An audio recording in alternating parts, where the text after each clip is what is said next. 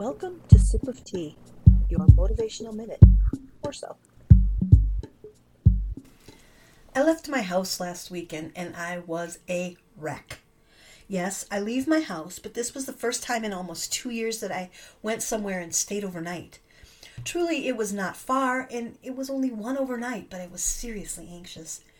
As usual, it was needless worry and turned out to be a fantastic time. I enjoyed a spectacular art immersion experience, delicious food, and wonderful time spent with family. There was a time when that worry would prevent me from experiencing fun events.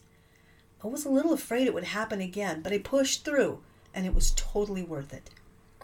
Do you get anxious when you leave your home? Does fear keep you from having fun? If so, it's time for a self-lecture. It's easy to talk yourself out of doing something, so try talking yourself into doing something. If it is worth considering, it will be worth doing. Maybe we just need to get out more, for practice.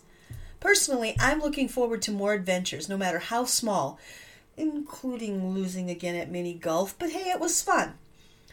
Here's to a life filled with adventures, big and small, with no worry at all.